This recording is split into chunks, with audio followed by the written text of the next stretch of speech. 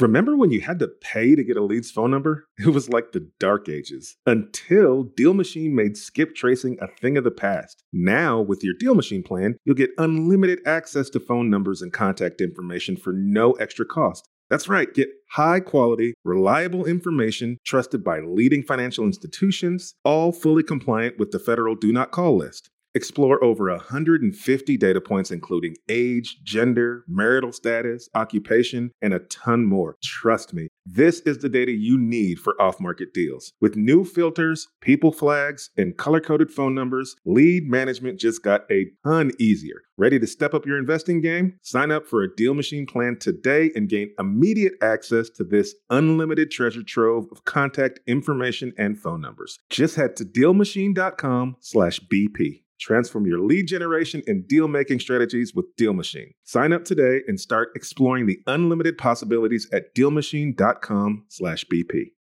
Buy low, sell high. Very easy to say, but not always so easy to do. For example, high interest rates are hurting the real estate market right now. Demand is dropping and prices in a lot of markets are falling, even for many of the best assets. So it's no wonder the Fundrise flagship fund plans to go on a buying spree, expanding its $1 billion real estate portfolio over the next few months. You can add the Fundrise flagship fund to your portfolio in just minutes and with as little as $10 by visiting fundrise.com/pockets. Fundrise.com/pockets. Carefully consider the investment objectives, risks, charges, and expenses of the Fundrise flagship fund before investing. This and other information can be found in the fund's prospectus at fundrise.com/flagship. This is a paid advertisement. This show is sponsored by Airbnb. Did you know that I turned one of my first homes into an Airbnb? It's true. And it even helped me get the extra income I needed to launch my real estate career. So if you want to try your hand at making even more income with your property, Airbnb is the place to be. Your home might be worth more than you think. Find out how much at airbnb.com/host.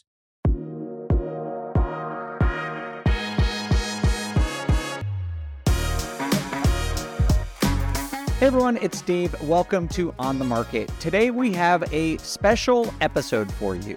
We actually have a different show entirely scheduled, but as you probably know, there's been a lot of crisis and activity in the finance and banking world, and we wanted to provide some context as information to all of you as soon as possible. So that is what we're going to do today. I'm going to discuss what has happened in the banking system over the last couple of weeks. We're going to go into how and why this happened. I'm going to discuss some policy changes the government has implemented to address the issue. And of course, I'll give some thoughts on what this might all mean for the real estate investing world. So that's what we're going to do. But just remember, I am recording this, a few days prior to you listening to it. I'm recording it on Tuesday, March 14th. With the information I have right now at the time, but this story is, of course, still developing.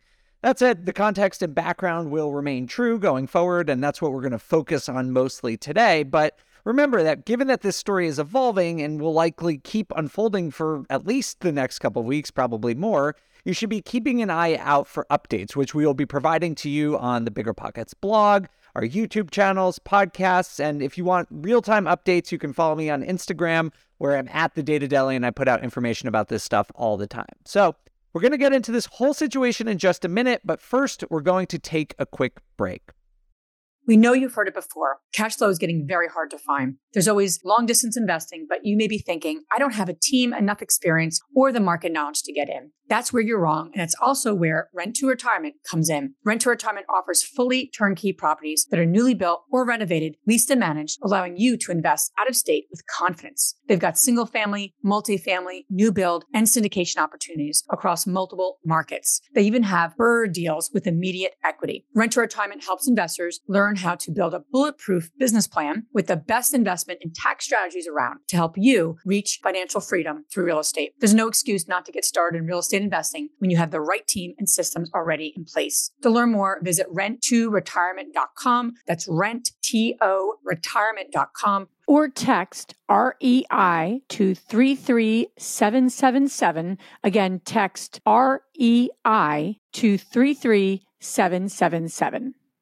This show is sponsored by Airbnb. Did you know that a long time ago, before I ever started my real estate business, I turned one of my first primary residences into an Airbnb? And that's the extra income that I needed from Airbnb that gave me the confidence to go out and work for myself and eventually quit my 9-to-5 job. And now I have dozens of Airbnbs all over the country. I've even partnered up with the old David Green on a recent property in Scottsdale to take our portfolio to the next level. And of course, we host it on Airbnb. But you don't need to be a full-time real estate investor to start on Airbnb. As a matter of fact, I was self-managing 10 properties while working my 9-to-5 job, so I know anybody can do it. Think about it this way. You're looking for extra income and going on a vacation. Wouldn't it be great to rent out your space and let your property pay for itself while you're gone? I did this one time. I pitched my wife and my roommate, because we were house hacking, on the idea of renting out our home, and it paid for all of our expenses on a trip to Mexico City. So go and give it a try. It might just change your life, just like it did mine. And I really do mean that. Your home might be worth more than you think. Find out how much at airbnb.com/host.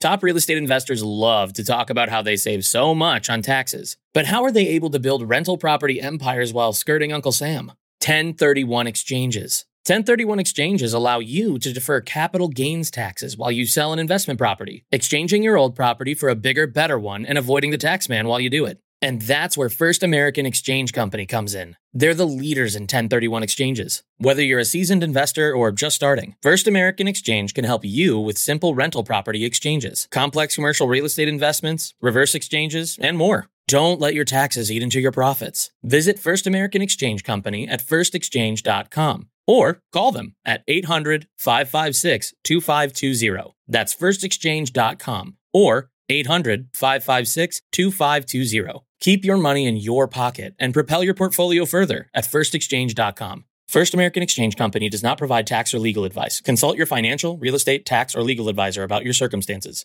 First American Exchange Company. Safe, smart, secure.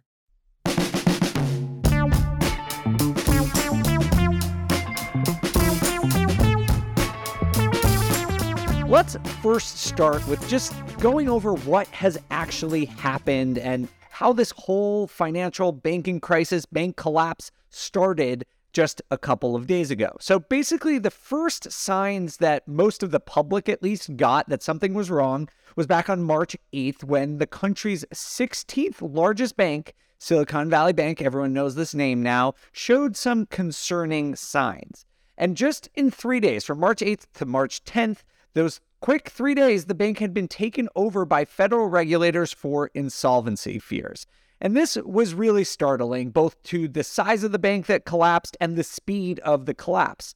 3 days is quick for any institution to go down, but it's kind of even crazier for a bank that had over $200 billion in assets. And all told, this constitutes the second biggest collapse of a bank in U.S. history and by far the biggest bank collapse since Washington Mutual folded back in 2008. So this collapse of Silicon Valley Bank, everyone has heard of it now, but it is not the only thing that has happened over the last couple of weeks. Since last Friday, March 10th, federal regulators have stepped in and took over another bank, Signature Bank, due to similar concerns about insolvency. And similar, Signature Bank is smaller, but it's still pretty big. It has over $100 billion in assets, so still a pretty significant situation. And I should just say right at the top here, bank failures are not a normal occurrence. These are really significant events. So the fact that two of them have happened in just a couple of days is really remarkable and why we're talking about this today. So we saw that over the last weekend. And then on Sunday, we also saw some other interventions from the government that were intended to stabilize the situation, which at least for the time of this recording have calmed fears, at least for the very minute, but still financial stocks are getting hammered. And there is just a lot of, rightful fear about the banking system and financial system that is persisting right now. So that is just sort of a high-level overview of what has happened so far and what we know. Silicon Valley Bank collapsed, Signature Bank collapsed. We've seen the government step in. So that's at the highest level, if you didn't already know that, what has happened. But to really understand this issue and to understand what might happen, we need to get to the root causes and explain some of the background information. So in order to do that, I'm going to talk about some of the details about what has happened, how the government is responding, and that will help us all get, by the end of this podcast, help us understand what this might mean for the economy and the housing market in general. The first thing we need to do to fully understand the situation is to just take a step back and talk for a second about the business model of banks and how banks work. And if you're familiar with the financial system, this may seem obvious to you, but it is worth reviewing, I think, because the details here matter. You probably know this, but at the most basic sense, banks take in deposits from people like you and me or businesses.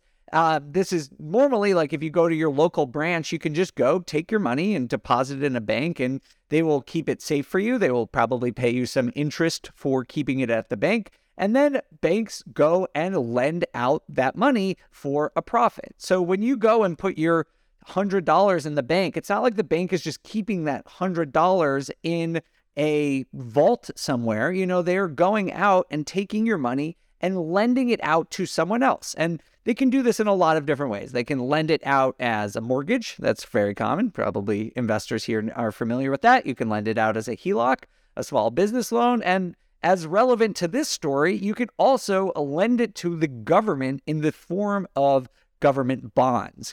Buying a treasury bill, buying a government bond is essentially just loaning the U.S. government money for some exchange of interest. So that is basically how banks work. But in order to ensure that banks don't get too aggressive or start lending out money too recklessly, federal regulators require that banks keep a certain amount of deposits in the bank as quote unquote reserves. Basically, they can't lend out every single dollar they take in as a deposit. Usually they're required to keep about 10% of all the deposits that they have in reserves. So most of the time this works. People don't just normally in normal times all run to the bank at the same time and they're like, we want our money right now. So this 10% reserve system, the vast majority of the time works. So if the banks are only required to keep 10% of their deposits on hand, but then say 20% or 30% or 40% of people come and they say, we want to take all of our deposits out, the bank won't have enough money for everyone who wants to make those withdrawals and the bank can fail.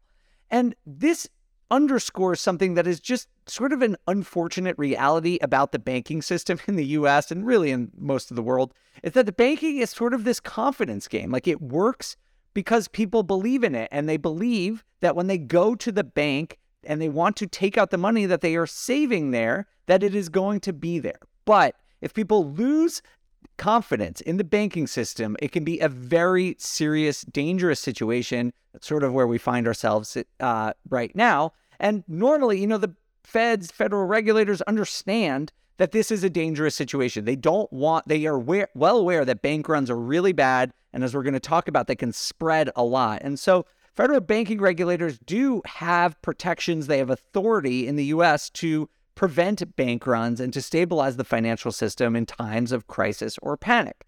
And so that is sort of the context you need to understand what has happened to SVB, Silicon Valley Bank, called SVB. So now that we understand this sort of context and sort of what's going on and how, banks can fail, let's just dive into what actually happened with Silicon Valley Bank. So Silicon Valley Bank is very concentrated in the tech centers. It's not really a bank that works with normal customers. Not a lot of people just have their normal savings and deposits accounts there. It is highly concentrated with companies. So that is important to know. But it's also highly concentrated with a certain type of companies, tech companies. And even within tech companies, it's a lot of startups, early stage companies, and the investors who fund those startups, which are typically venture capital firms. It's just, if you're not familiar with tech, venture capital is a type of investment that really focuses on high growth companies, high potential growth companies like tech startups. And this is important because during the pandemic, these types of companies, the specific types of firms that Silicon Valley Bank, is sort of their niche, they absolutely boomed. In deposits at Silicon Valley Bank grew like crazy because of this. In 2021, the total deposits at SVB grew 86%. That is startling. And I think we all probably know why this happened, right? There was a lot of money flying around in 2020, 2022, 2021, all of them. And a lot of them, venture capital firms were raising a lot of money from their investors, and tech companies were raising huge amounts of money. So if you're a tech company, a high growth tech company, for example, and you let's just say you raise $10 million to start growing your company. You obviously don't need all $10 million of that all at once. And so you put a lot of it, let's say $9.5 million in the bank. And a lot of these tech companies chose to do that at Silicon Valley Bank. And that is why deposits at Silicon Valley Bank grew so much, 86% in just 2021. So the bank exploded during these years. Now, the bank, SVB, had a lot of deposits and they want to earn money on it. That is, as we discussed, the bank's business model. They take their deposits, they rent, and they lend it out to other people for a profit. And so the bank wanted to earn a return on these deposits. And the way they did it with a lot of these deposits, it's they put money into U.S. treasuries. This is a government bond, basically. It's as vanilla of an investment as you can make. And bonds, generally speaking, are very safe investments because the U.S. government to date has never defaulted on a bond payment. If you buy a bond from the U.S. government and they say that they're going to pay you 2% per year on your money, they, so far in history, have always done that. And so when SVB bought these bonds, they were thinking, okay, that is probably a pretty safe bet. And this was all well and good until the Fed started raising interest rates, as we all know, about a year ago. And the rising interest rates impact this story in a couple of different ways. The first way is that the tech sector has been absolutely hammered. If you own any stocks, if you invest in the stock market at all, you are probably very familiar with the fact that tech stocks, even the biggest ones, even the most reputable ones, have been getting crushed over the last couple of years, more than really any other part of the stock market, generally speaking. The other thing is that funding for startups has dried up. Those venture capital companies that invest in startups, they're still making some investments, but not as willy-nilly. They're not, the capital is not free-flowing to startups in the way that it was over the last couple of years. They're tightening their belts a little bit because credit is getting harder to find. And so there's less money flowing to startups, which means that SVB is getting fewer and fewer deposits.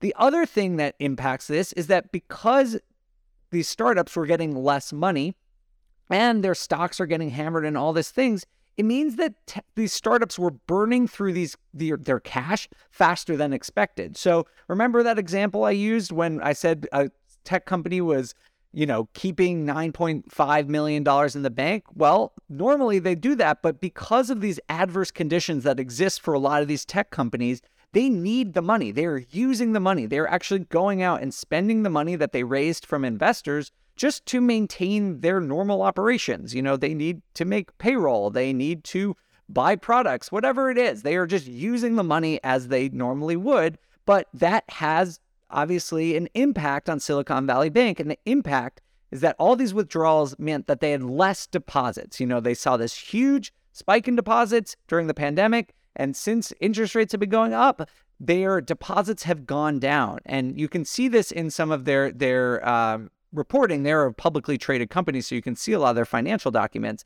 And you can see that towards the end of 2022, SVB went from net inflows, meaning they were getting more deposits than they were lending out, to net outflows. Then this started at the end of 2022. So that is the first way that rising interest rates affected SVB. They were just getting less deposits. People were using the money they deposited there. They had less money. The second thing is that the value of those bonds that we talked about, remember we said they used a lot of that money that they had from deposits to go out and buy U.S. government bonds. But rising interest rate has an impact on the value of those bonds. So when you go and buy a bond, let's say it's $100, you buy a bond for $100, there is something called the yield, and that is the interest rate that you earn on that money. So during the pandemic years, if you went and bought, say, a 10-year dated U.S. Treasury bond, means if you hold the bond for 10 years, they're going to pay you, let's say, 2% per year. Yields were between 1% and 2% for most of the pandemic years, which is really, really low, and that is really important. So that was fine. They went out and did this, and they were saying, okay, great, we're going to get these really safe 1% to 2% returns from the government, but they made a decision that is going to come back and haunt them in this story. It's that they bought long-dated bonds. So they bought these bonds that don't mature for 10 years, let's say. And so they are stuck with these bonds that have yields of 1% to 2%. And if interest rates remain low and bond yields stay the same, that can be fine. But when interest rates rise, it decreases the value of those lower yield bonds, right? So since interest rates have gone up, bond yields, they were 1% to 2% during the pandemic. They are now, as of this recording, somewhere between 3 or 4%. And so if you're Silicon Valley Bank and you need to raise money because you have less you have less deposits, and you're thinking, I'm going to go out and sell my bonds to make sure that I have enough reserves to cover the declining deposits that we have, I'm going to go sell my bonds. Not many people want to buy those 1% to 2% yield bonds, right? Because if I'm a bond investor and I can buy Silicon Valley Bank's bonds that yield 1% to 2%, or I can go and just participate in a treasury auction, or I can go out on the market right now and buy a bond that yields 3% to 4%, I'm going to do that, right? I'm going to go out and buy the bond that has a better yield because it gives me better returns. It's not really rocket science. So the only way that Silicon Valley Bank can sell their bonds that are worth 1% to 2% is by discounting them. So again, let's just use the example. If they bought, let's say, $100 worth of bonds at 1% to 2% yields, the only way they can sell them on the secondary market is by heavily discounting them. And they might only make $70 to $80, let's say, on that $100. So they're taking a pretty big loss on all of those bonds. And that is obviously not good for the bank. I just want to be clear that the bonds that they bought were still safe assets. Again, the U.S. government has not to date defaulted on a bond. This selling, changing values of bonds is very common. Bonds are bought and sold all the time. The issue was not that Silicon Valley Bank was not getting paid on their bonds. They were getting paid on their bonds.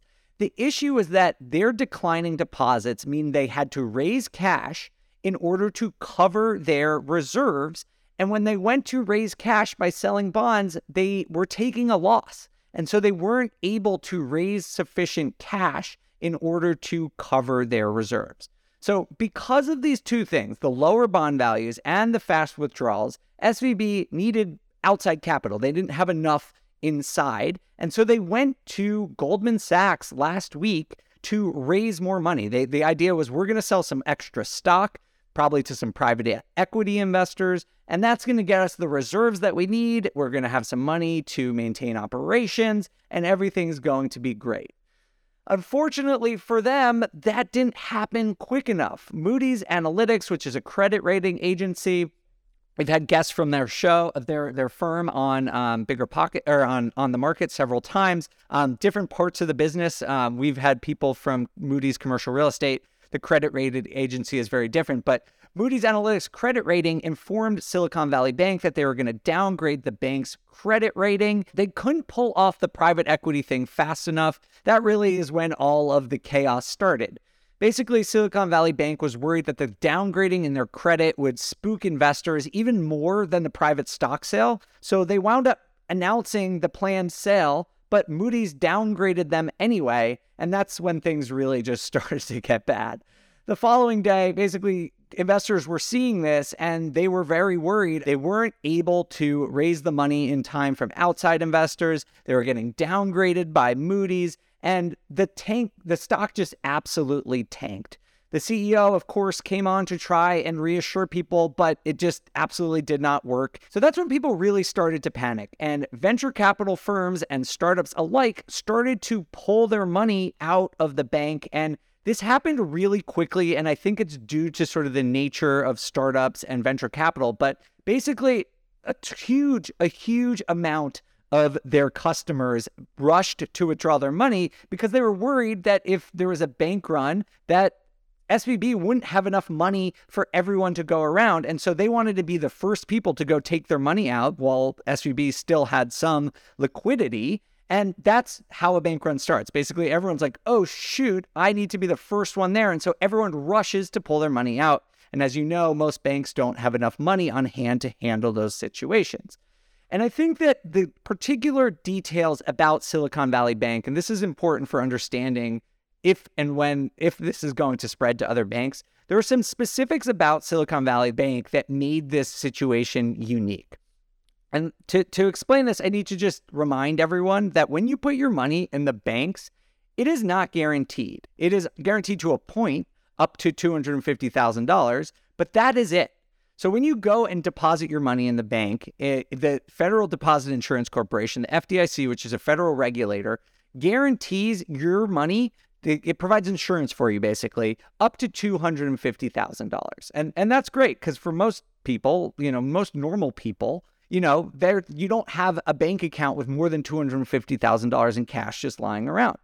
But as we talked about at Silicon Valley Bank, most of their customers are businesses. And so businesses do have bank accounts where there is a lot more than $250,000 in the bank. And that means Silicon Valley Bank had a very unique situation where a huge proportion of their money was uninsured. And so that makes people extra panicked. Just for some reference point, the average bank has about 50% of their deposits are insured by the FDIC. So that makes those people feel pretty good. Silicon Valley Bank, on the other hand, 86% of their deposits were uninsured. And so you can see from this situation how panic might have ensued really, really quickly, right? Because all of these startups and venture capital firms are saying, oh my God, Silicon Valley Bank is not doing well. And 86% of our deposits are not insured. So if we don't get our money out, there is a good chance that we won't ever see that money again. And that is why people started rushing to pull their money out of the bank. And on Thursday, March 9th alone, customers tried to withdraw $42 billion from Silicon Valley Bank, which is about a quarter of the bank's deposit. And that was just in a single day. I think the other thing that is really notable about the particulars of Silicon Valley Bank is the relationship between startups and venture capital firms. So if you're unfamiliar with this part of the economy, startups raise money from venture capital firms. Investing in startups is a relatively risky thing to do. And venture capital firms, generally speaking, remain pretty closely involved in at least the big decisions that go on at these startups that they invest in. And what we saw on Wednesday and Thursday of last week is that venture capital firms saw what was going on with Silicon Valley Bank, and they sent out emails to the executives at all of these startups saying, pull your money out now. I've actually seen some of these emails, and it's pretty dramatic. These investors are seeing wow, all of these deposits, 86% of these deposits are uninsured. And these are companies that we've funded, and they are at risk of losing a lot of their money. So we have to warn them. And so venture capital firms all over the country sent out emails to their executives being take out your money as quickly as you can. And so that obviously also contributed to why the bank run at SVB was so dramatic. Again, those two reasons are, one, because a high proportion of the deposits at SVB were uninsured. The second is because if a couple dozen of venture capital firms send out a few emails, the potential for billions and billions of dollars to try to be withdrawn is real. And obviously we know that that's what happened. So that's what happened on Thursday. And then on Friday, because this huge bank run happened, we saw that the FDIC, which is, again, a regulatory agency, stepped in to take over the bank. And they did this because, as we talked about sort of at the beginning, bank runs are basically a cycle. Banks are somewhat of a confidence game. They work when people believe in them. But if, the entire U.S. country said, oh my God, Silicon Valley Bank just collapsed, what, is my bank going to collapse? Or is my local bank not doing well? Because if people across the country start to fear that, they might take their money out of their local bank, causing another bank to collapse. And so the government stepped in to basically say, we're taking control of this situation. We want to prevent any fear. We want to prevent any more banks from failing. So that's where we were as of March 9th. And over the weekend, people really didn't know what was going to happen. We didn't really know if the $150 billion of uninsured deposits were going to be recovered. I have some friends who work in this industry, and they were really, really worried about whether they were going to be able to operate over the next couple of weeks. But the government basically stepped in on Sunday, the 12th, to reassure markets, to reassure investors, to reassure just Americans about the state of the banking system. And they did three things. The first thing they did was the FDIC took over a second bank, which we talked about at the top, Signature Bank. There's a lot of ties to the crypto industry. It's about half as big as SVB with $100 billion in assets. But again, anytime a bank fails is a very significant thing. So the fact that it's smaller than SVB, sure, it is notable. But the fact that a second bank failed is super, super important. The second thing is that the FDIC said that it would guarantee deposits of all deposits from both Signature and SVB. And this is really notable because, like I said, normally the majority of the deposits in these two banks were uninsured. But the FDIC basically came in and they said, you know what? Everyone should get their money out. We are going to make everyone whole. And obviously, the idea here is to help people not worry, right? All these startups that were worried about making payroll, now they don't have to worry about it as much. All these people who were, banking at other small banks and worried about their uninsured deposits, now they can go and see that the feds sort of have this situation, they have it in mind, and they are making people whole. And although this smells a lot like a bank bailout, the Fed at least is saying that it's not, because it's not protecting the bondholders or stockholders in Silicon Valley Bank or Signature Bank. Like the people who own stock in those companies or bonds from those companies are probably going to get wiped out.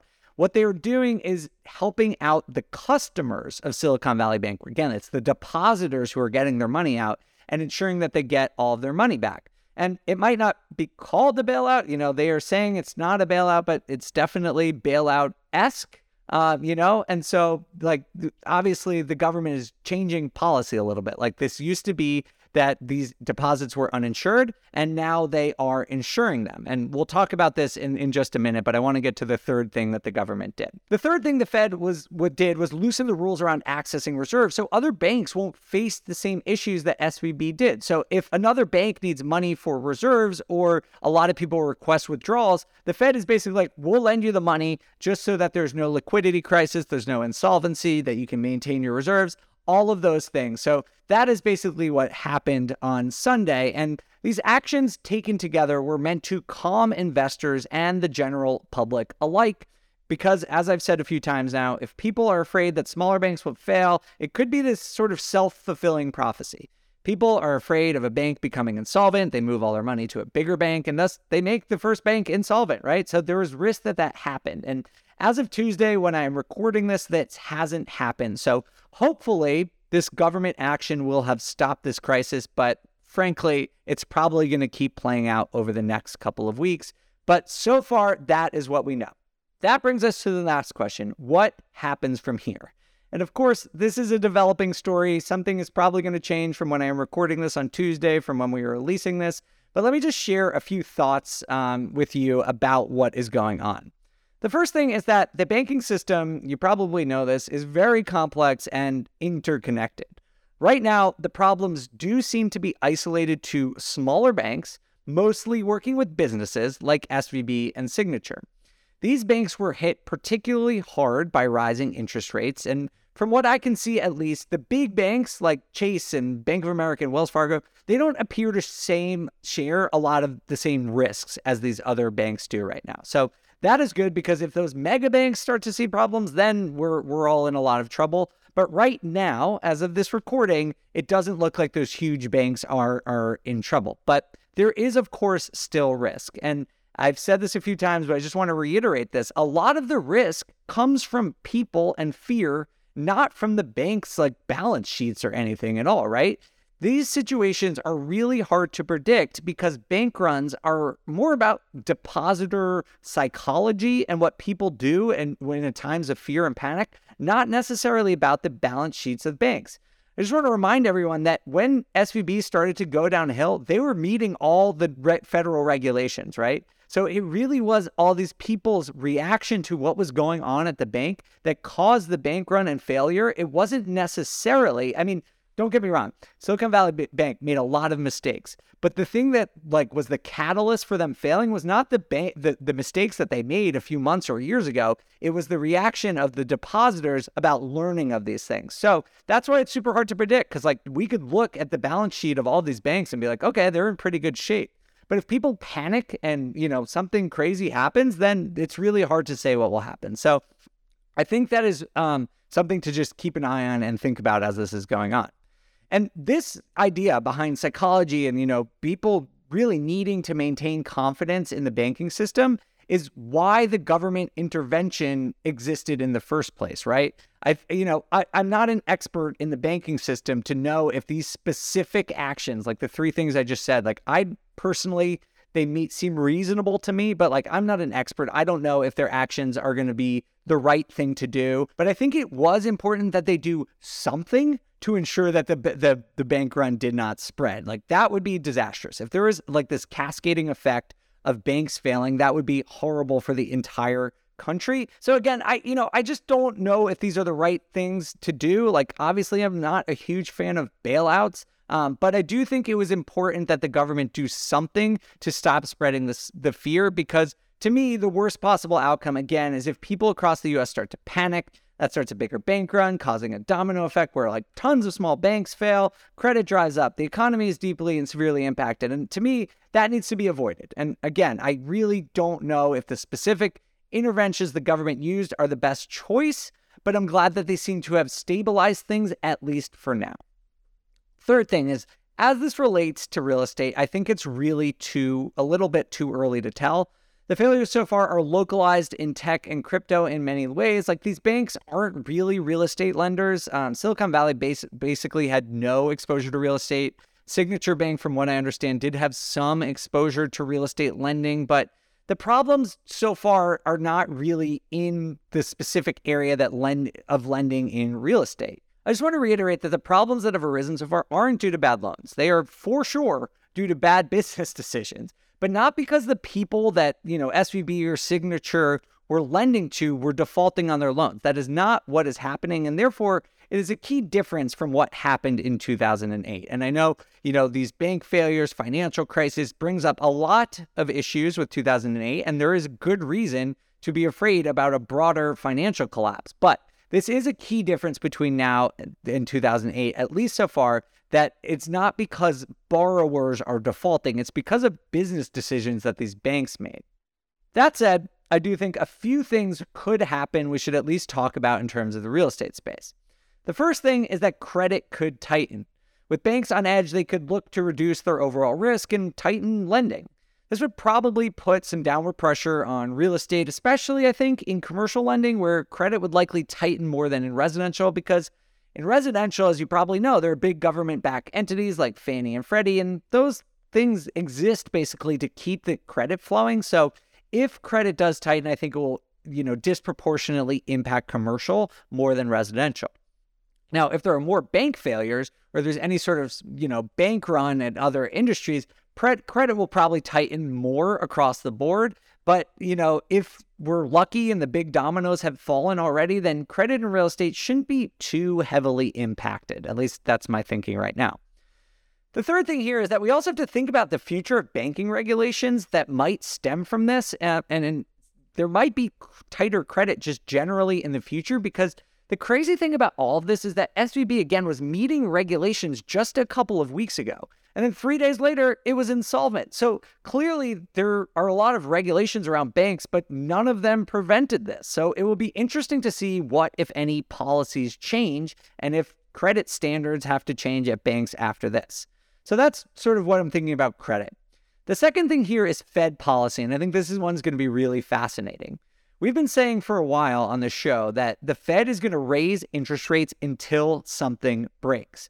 A lot of people, including me, I admit it, have been assuming the thing that would break first is the labor market, and we see massive, an increase in layoffs. But we have found something that broke, and that is the banking system. So it's going to be really interesting to see if the Fed looks at this situation and says, man, we didn't directly cause this situation, but these banking crises are indirectly caused by our interest rate hikes, and maybe that will give them reason to pause. I mean, the Fed has to be super concerned about a financial crisis right now, and that could cause them to pump the brakes. The other thing is that today, on the 14th of March, the CPI dropped again, down from 6.4% year over year to 6% year over year. Core CPI also dropped just a tiny amount from 5.5% to 5.4%. So it's not some amazing inflation print, but the slow and steady retreat of inflation has continued. And maybe that is another, reason that the Fed might reconsider their super aggressive stance on raising interest rates too high. Obviously, I mean, inflation is still too high for the Fed or anyone's liking, but now they have more things to think about than just unemployment and inflation. They have the stability of the financial system to consider as well. And so it's going to be really interesting to watch Fed policy over the next couple of weeks. I think most of us who watch this kind of stuff have been thinking, yeah, for sure they're going to raise rates in March and maybe, through a couple more months of this year. Now I'm not as sure, and we're going to have to keep and hear what they have to say. The third thing, other than credit and Fed policy, I think is important to look at here is mortgage rates. As the financial system faces fear, bonds are seeing an absolutely huge rally right now. Bond yields were going up to about 4% before all this SVB stuff happened. Now they're down to about 3.5%. And this happens because investors are basically taking their money out of maybe financial stocks or even out of banks and putting them into treasuries because bonds are safer. And again, yes, Silicon Valley Bank did take some losses because they bought some bad bonds, but it wasn't because the bonds weren't paying off. The bonds, if you buy them, are still a really good bet that they are going to be paid off. And so investors around the world, seeing all this uncertainty, are pouring money into bonds because they see it as a really safe investment during this time of uncertainty. When demand for bonds go up, yields fall, and that's what we've seen. We've seen sort of this historic rally in bonds where yields have come down 0.5% in just a couple of days. And when bond yields fall, like the yield on a 10-year treasury falls like it has, so do mortgage rates. And so on Monday, the 14th, we saw bond yields move down sharply, and you should probably expect mortgage rates to come down a bit accordingly. And especially with the inflation print that wasn't great, but it wasn't terrible at the same time, mortgage rates are probably going to come down in the next week or two from where they had been in the beginning of March. The last thing, and I really don't have any evidence of this, it's just the last thing to think about here is, will this whole situation increase demand for hard assets, right? So people are keeping their money in banks. Banks are looking a little wobbly right now. And so it's curious if people are going to take their money from banks, maybe if they have uninsured deposits, and instead of keeping them in the bank, put them into things like Bitcoin and gold. Just over the last couple of days, we have seen the price of Bitcoin and gold surge because it seems like people are doing exactly this. They're taking maybe uninsured deposits or money that they would normally have in financial stocks and put them into some of these hard assets. And another one of those hard assets is real estate.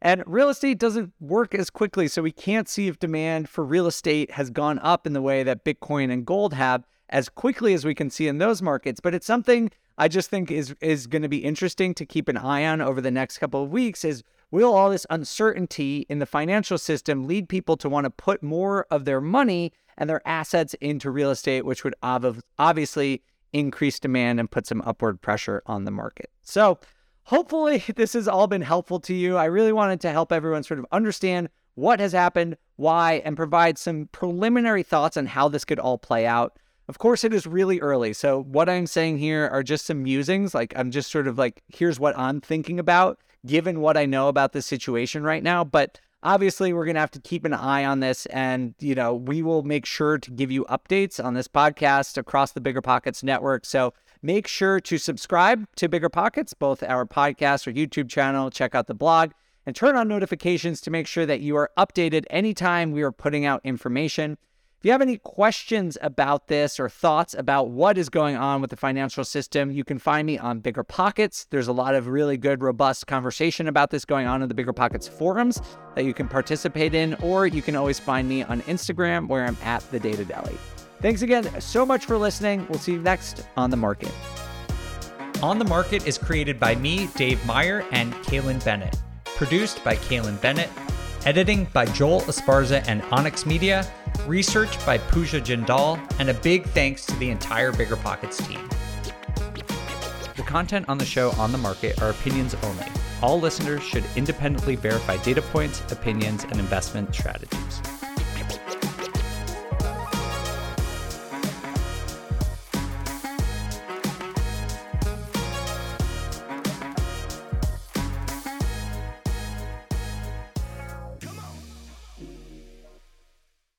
Investing in small multifamily properties is probably the most popular niche in the entire BiggerPockets community, and there's a good reason for that. You can put as little as 3.5% down and own up to 4 units. So just think about that for a second. You can house hack where you live in one of the units, but in addition to having a place to live, you still have 3 different groups of tenants helping to pay down your mortgage each month. You have 4 kitchens and bathrooms that you could add value to build equity. You could also turn one or more of the properties into a short-term rental or a medium-term rental. And all of this, what I'm describing here, is just one transaction. But of course, the question is, where do you find one of these small multifamily properties that you can afford? Which markets and which deals are best for you? How about after you close? How do you manage it, optimize it, keep scaling and living your life without being tied down by 4 leaky toilets or 4 fussy tenants? These are all great questions. And luckily for you, they're going to be answered in the upcoming Small Multifamily Bootcamp with Chris Lopez and Leica Devatha. So if you're serious about growing your portfolio with this highly efficient, great strategy, head to biggerpockets.com/4 today and join us in the Small Multifamily Bootcamp. I'll see you there.